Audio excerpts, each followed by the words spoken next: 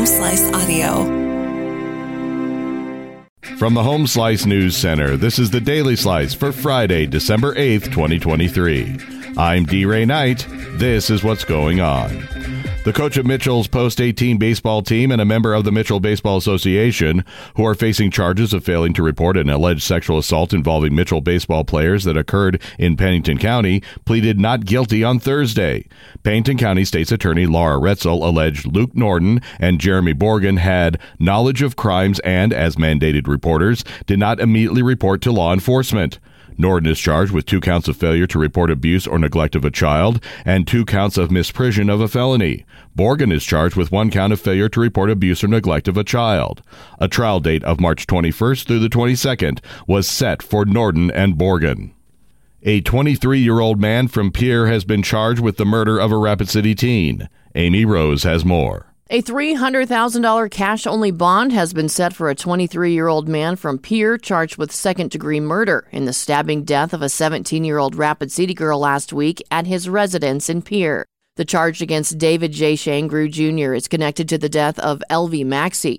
The maximum punishment is up to life in prison, a $50,000 fine, or both. In court Thursday, Assistant South Dakota Attorney General Ernest Thompson asked for a $1 million cash-only bond, while Shangru's court-appointed attorney Justin Bell asked for a personal recognizance bond. Thompson said further charges may be coming and alcohol was a factor in this incident, and Thompson also set the record straight that Maxey was not pregnant, contrary to stories that she was. Governor Kristi Noem says there is a $27 million funding deficit in the building of the new women's prison in Rapid City.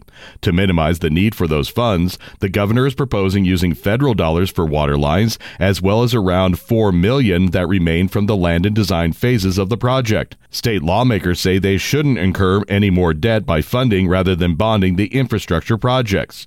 Noem's proposal to fund the remainder of the $21 million is to use one-time money to finish the project.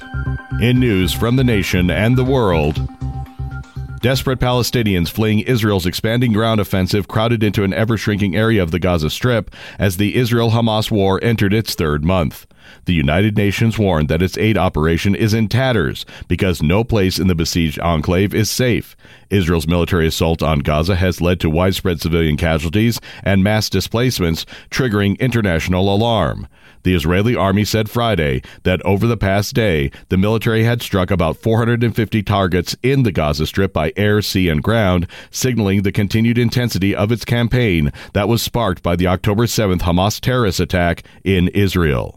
Vladimir Putin has announced he's running for the Russian presidency again. Gee, Amy, you think he's going to win? Yes, I do. Vladimir Putin has moved to prolong his repressive and unyielding grip on Russia for at least another 6 years, announcing his candidacy in the presidential election next March that he is all but certain to win. Putin still commands wide support after nearly a quarter century in power, despite starting an immensely costly war in Ukraine that has taken thousands of his countrymen's lives, provoked repeated attacks inside Russia, including one on the Kremlin itself, and corroded its aura of invincibility. Putin announced his decision to run in the March 17th presidential election after Friday's Kremlin award ceremony, when war veterans and others pleaded with him to seek re-election. Hunter Biden has been indicted on 9 tax charges in California as a special counsel investigation into the business dealings of President Biden's son intensifies against the backdrop of the looming 2024 election.